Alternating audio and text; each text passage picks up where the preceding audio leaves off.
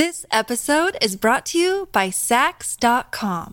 At Sax.com, it's easy to find your new vibe. Dive into the Western trend with gold cowboy boots from Stott, or go full 90s throwback with platforms from Prada. You can shop for everything on your agenda, whether it's a breezy Zimmermann dress for a garden party or a bright Chloe blazer for brunch. Find inspiration for your new vibe every day at Sax.com.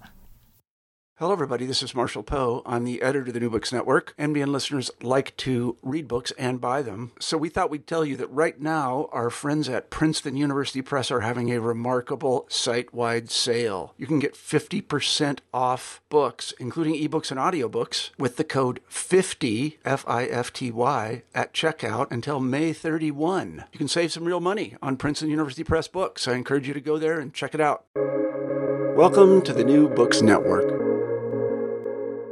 Hi, this is Rebecca Buchanan, host of New Books Network, New Books and Popular Culture. And today I am here with Marie Skov, who is the author of Punk Art History. Marie, thanks for being here with me today. Well, thank you so much for inviting me. Could we start by having you talk a little bit about why you wanted to write this book, how this book on punk art history came about? Yeah, sure. So I grew up in Copenhagen. I moved to Berlin when I was 19. And when I was in Berlin, I started studying art history.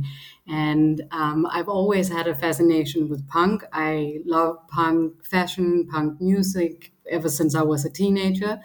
And while I was studying art history in Berlin at the Freie Universität, I noticed how many overlaps and connections and links there are between art history and the punk culture that I knew. And so I started looking into it, and it turned out that there were a lot of sort of coffee table books and exhibition overviews that were really beautiful and that looked at some of these connections, but none of them really went into depth with looking exactly how these connections were put together. So that's what I wrote my PhD about. And then I finished my PhD actually back in 2018. And after that, I made an exhibition. I was working at the museum. I made an exhibition about Claudia Skoda and sort of the West Berlin underground of the 70s and 80s, so music, fashion, art. That was just a great opportunity for me. And while I was doing that, I just completely put the PhD aside, didn't work anything on it. And after the exhibition was finished, I took it back up and I completely rewrote it. I killed my darlings. I fostered some new darlings. And yeah, that's how the book came about. And I actually think it was kind of good for the book that I put it aside for a while. So yeah, that's how it came up.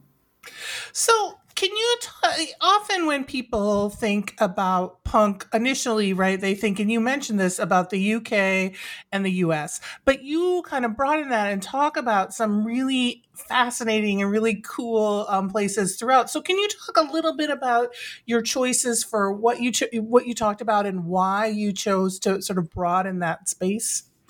Yes, for sure. I mean, the US as well as the UK are obviously really, really important for punk culture, New York and London in particular, but not only. But due to that, there has also been a lot of focus on US and UK. And punk spread all over the world. I'm a member of the Punk Scholars Network that started out in the UK. And meanwhile, now 10 years in, we're in Indonesia and Canada, Australia, South America. So punk really had a global impact. And I wanted to write about, get a little bit outside of that US-UK axis that has been covered so much, especially if you look at what has been published in English. And also write about what I know, because as I said, I am a Dane and I've been living in Berlin for over 20 years. So those were both scenes that I really knew, and I knew the cultural background, the art historical background, and the language. So I have Berlin in there, I have Copenhagen, artists from those two cities, and then I have Amsterdam, where I have never lived, but which was a really interesting case, also tying in with the other scenes, and which again is also not that unfamiliar to me that I really felt like I was in a position to write about it without getting everything wrong. And another thing, like you talked about how there's coffee table books, but this, one thing that I really loved about this was all the imagery that you were able to bring in and really talk about, because, and you've mentioned this often, people will mention the art, but they really won't show the art. So can you maybe talk a little bit about some of, and we can get in more depth and, but some of those choices and some of the artists you were able to sort of bring in and really talk about and show in the book, because it's full of images and photos of all this art. Yeah, I am so grateful to the artists who let me use their artwork in the book. I mean, that was just a really, really amazing thing for me to be able to include all of that. And I do think, exactly like you say, I think it's very important that you don't write a history and then the artwork just comes to be sort of an illustration of that history. So you already have sort of a narrative, and the images are reduced to just like proving your point. But the other way around, that you start out with the artwork and then move from within that artwork and start by analyzing that. I interviewed a lot of these artists and look at their archives and really just looked at the art, analyzed the art, and going from inside of that and then coming up with the topic or the bigger narrative of what is it we're talking about in these particular cases.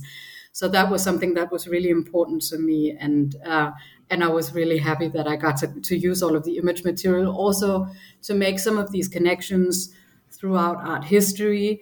So looking back not only to Dada and Surrealism, which is also something that has been made, a point that has been made before, especially Dada, but also some of the art movements that are closer in time actually to punk. So in the 50s, the 60s, if you look at Fluxus or if you look at pop art or performance art, some of these connections it was good to get the image material on that as well.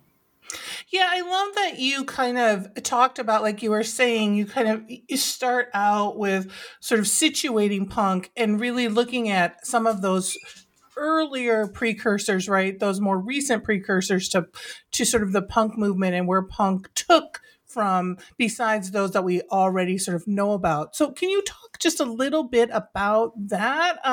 Because you have that and you situate that in some of your chapters. Yeah, it's really sort of a red thread throughout the book. That's something that I come back to. Of course, especially the two first chapters, I use a lot of time and a lot of paper on that, and just sort of describing these connections, especially because at first when you say punk, people think music and they think fashion and maybe a lifestyle. And it was important for me to show how punk is really... it's a way of life in many cases. It's a way of expressing yourself. It's a stance. And that goes in all different kinds of ways of expressing yourself. So this is something that is particular to me about punk, that it is not only a music direction or only fashion or only an art movement. I would never claim that. It really is sort of an attitude, if you will. So it was important for me to show the different kinds of ways. You're not talking about one aesthetic that is like, okay, this is the punk aesthetic and you can always recognize it. It can look in very many different ways. And I work with a lot of different media because the artists were working with Super 8 and with performance and with all of these different genres and media. And I do think that, like I said, this connection between Dada that has been brought up so often is really valid, and it makes completely sense. But artists coming out of the 50s and 60s are, of course, also looking at what had happened just before. And that is, for example, pop art. So Andy Warhol plays a huge role. Of course, his collaboration with Velvet Underground, but also his films, this way of playing on vacuity, of bringing sort of low art into the institution. There are so many things about this, his way of doing things that meant a lot to these artists. Then there's something like fluxus, and that is, to me, especially interesting because this is something that I talked to several of the artists about, that this is a starting point. Fluxus is actually a starting point for many because that's what comes directly before. And Fluxus is, of course, a kind of neo-dada movement. So you see Fluxus artists doing some of the things that were done in the 20s, but in a new way, and playing with poetry, of course, and with music, with the destruction of playing instruments and these kinds of things. And that's something that punk really relates to, but at the same time criticizes, also because it comes just before. So there is, from many of the punk artists that I spoke to and also what I have read, that this criticism of some of the neo-dada and Fluxus movements as being sort of the gesture of avant-garde without the radical politics that some of the original avant-garde, in this case also surrealism and Dada, had. So a little bit like criticizing them for being the paper tigers of the art revolution. And so this is one of the connections that I thought was really interesting and that hasn't really been looked into so much. Another thing that I really appreciated that when you were sort of looking and talking about art is that you made sure that poetry was part of that art, right? And that art history, because I think often people are like, well, music is poetry and it all gets lumped together. And so you talked about that, especially I think when you were talking about Amsterdam and the importance of, so can you talk a bit about, because there's the visual art, but also that sort of written in the poetry as this artistic expression that is different than music and how that is incorporated in your art history. Yes, I think that poetry is extremely important to punk. And as you say, of course, song texts are also related to poetry, and it's also a way of using language. All over, language is super important in punk. Language is propaganda, it's sloganeering, it's a way of controlling your own life. It's a way of resistance. If you look at an artist like Genesis P. Orridge, then she is really using language as a weapon almost. And so that can be one way in which language is used. And poetry in the punk movement was often also about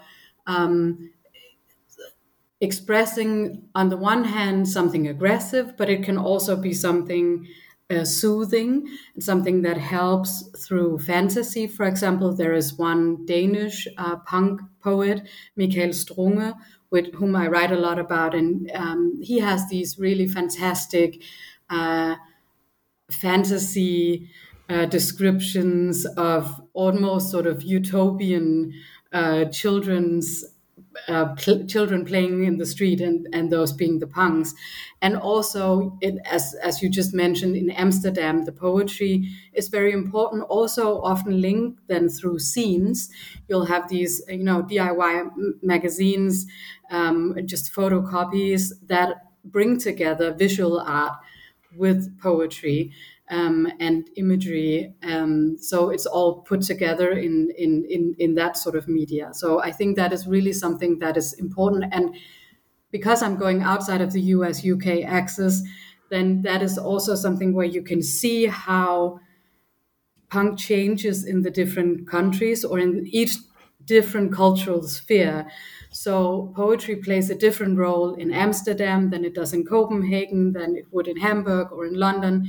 In each of these cities or scenes have sort of their own tradition and their own cultural sphere, and of course also a certain language. So it's different to write something in Danish or in Dutch or in German than it is in English, or even UK English or American English. So that changes also how you go about the language. Yeah.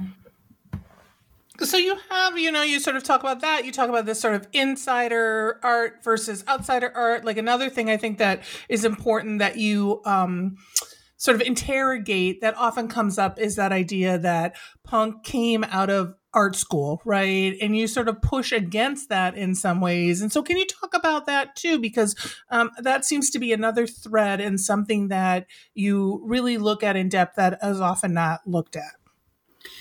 Sure. I mean, I do think that art schools played a huge role, which has also just been shown, how many of the musicians and of the artists went to art school. But I do think that it's there are just one of the things that are really important about punk is that you do not try to reduce it to being one type of punk. Punk is super diverse and it changes really, really a lot just within the span of very few years. So you have street punk and you have art school punk, and they are mixed up, and that's what makes it interesting. That's exactly what I like about punk, is that you bring some of these things together that are sometimes too often not together. And I do think that, if you look at punk UK 76 or in Amsterdam 1980, then it has already changed so much. So there are things that are the same, but there are also just many things that really change a lot. And I think that this art school thing is also it's also a place to be. At this point in time, it is not as elite as it is, unfortunately, in many cases today, where it's much more expensive to go there and it's less open. So for many young people, it was also just almost like a hangout, like somewhere you could go and you could where you could meet the right people, and it wasn't necessarily about studying art all the time, but you met the right crowd for what you wanted to do. So another thing, so you sort of go through, you said you talk about some of these images, but one chapter that I thought was really interesting, and that just the image, just even if just you look at the imagery, was the one on Children Run Riot. And so can you talk a little bit about that sort of, I think you subtitled it, The Art of the Infantile, and some of that, because there's these pictures of a young child or a young toddler, I guess, dressed up as Sid Vicious from a Super 8, right? Can you talk a little bit about that chapter and what's going on? Yeah, so the chapter on infantile art. Let me start perhaps with the Super 8 video. So the Super 8 film. It's a film made by Die Tödliche Doris, which is one of the artist groups that I spent quite a lot of time on in the book, and they made. Not even a year after Sid Vicious had died, a Super 8 movie where he is played by a 2-year-old toddler. So the movie really recounts the last months of Sid Vicious' life. So reenacting sort of scenes from The Great Rock and Roll Swindle, where he's walking the streets of Paris and, making a fuss. And the scene in Chelsea Hotel, so drinking and taking drugs and getting into a fight with Nancy Spungen, who was then played by a 7-year-old girl, and they're fighting, and so they're reenacting the scene of how Sid Vicious probably or allegedly killed Nancy Spungen in that hotel, and at the end, it sort of looks like he's fixing himself and then he falls asleep or dies from an overdose. And it's a really, really gritty movie to watch. It's kind of difficult to watch because you really do have the impression of this 2-year-old boy who's being told what to do and is in the camera, followed by a camera all of the time.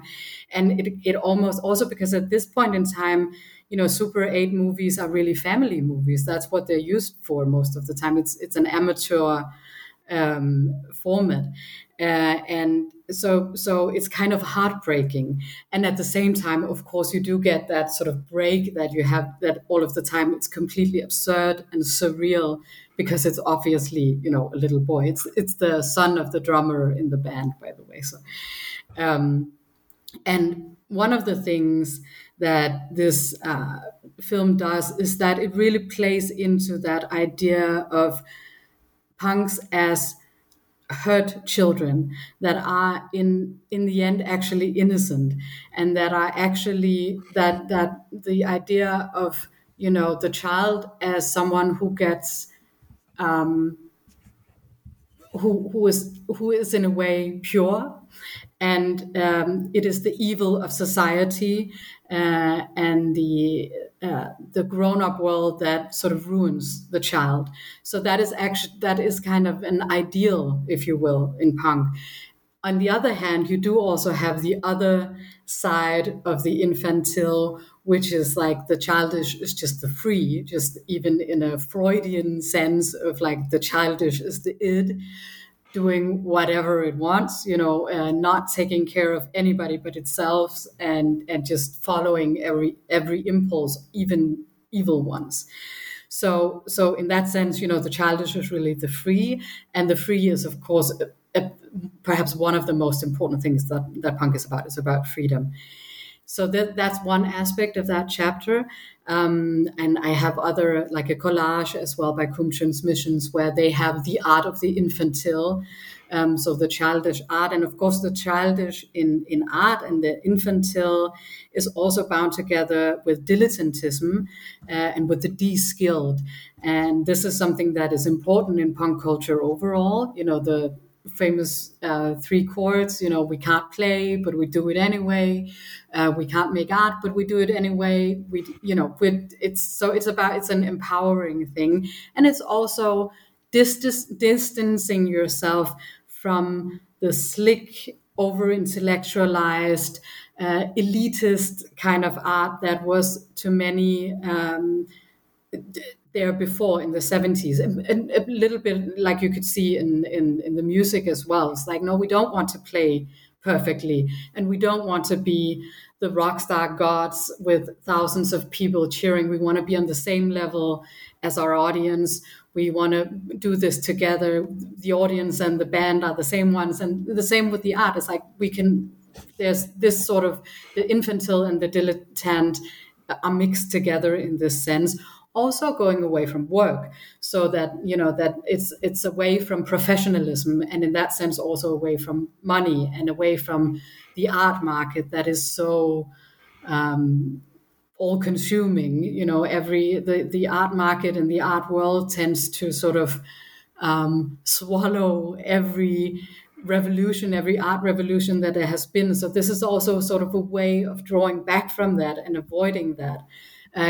Falling into that trap, because as we just talk about art schools, and many of the artists that we're talking about in the book, they knew exactly what happened to Dadaists or Surrealists or Cobra or many of the other sort of art revolutionary groups that eventually got eaten up by the art system. So all of these things are bound together in this chapter, and that's sort of the connections that I try to pull together in that chapter. This episode is brought to you by Sax.com. At Sax.com, it's easy to find your new vibe. Dive into the Western trend with gold cowboy boots from Stott, or go full 90s throwback with platforms from Prada. You can shop for everything on your agenda, whether it's a breezy Zimmermann dress for a garden party or a bright Chloe blazer for brunch. Find inspiration for your new vibe every day at Sax.com. Well, another thing that sort of comes throughout, and when we think about punk, is right, sort of pushing against kind of the status quo and morality, and or these ideas of morality, or these ideas of right. And so you do have chapters on sex, on kind of pain and presence. So can you talk a little bit too about how you see, what's going on in those chapters or in the book about how punk is sort of pushing against some of those ideas and challenging what we think about? Yeah, for sure. So, I mean, I think sex is actually the longest chapter in the book. And I mean, sex and sexuality is super important in punk. And I think, if you look at fashion, if you look at music, if you look at art, that is one of the main topics. It's one of the areas where punk is really trying to push against the status quo. I think I have a Vivienne Westwood quote in there saying, punk was all about, changing things. And, there was so much hypocrisy about sex and sexuality in Britain at the time. So it was just obvious that that was what we had to go at. At the same time, it's interesting because you see how punk was pushing against both that sort of heteronormative family structure and all of these conservative ideas, and of course pushing against that, but at the same time also pushing against this hippie free love idea, and saying, that didn't work out either. It was a lie, and really in many incidents making fun of that as well. So saying, that was just as bad as the heteronormative. It was just as much about power structure in the end. It was just as much. It wasn't free at all. So this sort of pushing, like you said, like pushing against the boundaries, and also very much about discovering hypocrisy and showing that, and sort of breaking it open, and using provocation to do that. And within the art, I think that is also something that is very much about, if you look at an artist like Cosi Fanituti of Cum Transmission, she is very aware of course of how women are shown throughout history, the role that they get to play, not as the artist, but only as through a male gaze. And she really, really goes against that, and turns it all around and does her own imagery as a sex object, but keeping the power to herself. So that is something, she's one of the main artists to do that. But also, I do have a subchapter about punk feminism that is about, you see how so the book is really like late 70s to early 1980s. I started around 76 and ended around 1984, and in this period of time, most of the women that I talk to are not calling themselves feminists. Some are. You have somebody like Linda Sterling, for example, or Nina Hagen, who call themselves feminists at that time. But many, I just think, no, they don't want to be called that because they have the second wave feminism just before, and they want to rebel against that and some of the shortcomings they see in that. But at the same time, they are, of course, completely standing on the shoulders of the second wave and, agreeing with everything that the women before them were fighting for. But they do want to, walk in high heels or put on a corset or leopard print or all of these things, and lipstick, and dance through the revolution. So in that way, there has been, and I'm not the first to point this out, but you can look at some of these women as in between sort of second wave and the third wave that comes in the 90s, and they're moving in between those things. And one of the reasons why they don't want to be called feminists is also just because they don't want to be labeled. They don't want to be put into any box, not that box either. But if you look at the lives they're living, then that is very feminist indeed. So that is also a big part of that chapter. Another part of that chapter is also, again, going back through art history and looking especially at surrealism.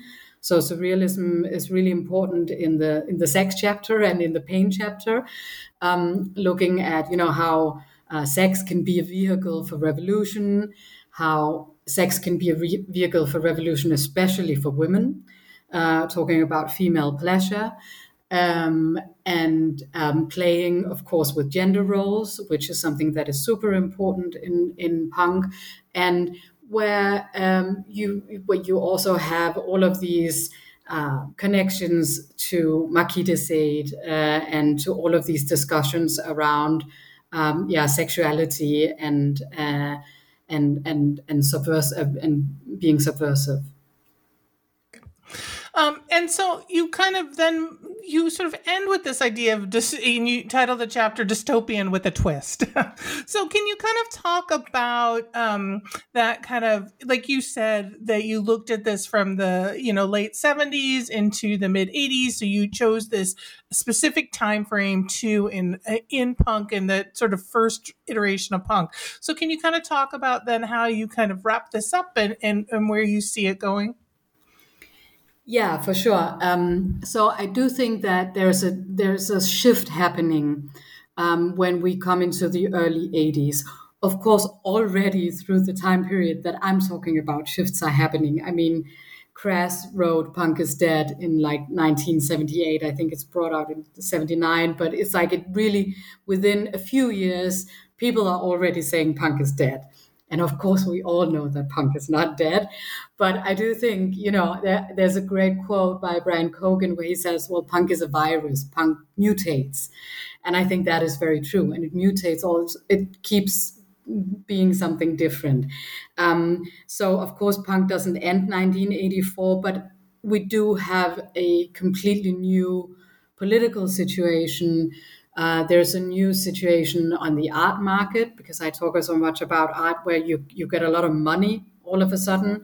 The same goes for inner cities where you've had sort of a free space for some years because a lot of the rundown buildings were freestanding and you could move into them and occupy them, and that is different in the 80s. And you have, just with the same within music, it's really, you see punk sort of splintering into these different factions. So you get post-punk and you get new wave, you get industrial, really, which really is a movement that tries to take some of the more radical aspects of punk and bring them into a new direction, maybe losing some of the more playful elements. Also because of the way that the feeling that punk is being crushed by mainstream on the one hand, on the other hand also just by people taking drugs and losing their lives, so in different ways the scene splinters and it becomes a different situation. And then I kind of, 1984 is also sort of this Orwellian year that is kind of a fixation in punk as well. It keeps popping up in so many artworks and songs. So for that reason as well, it just felt like, a good point to end as well.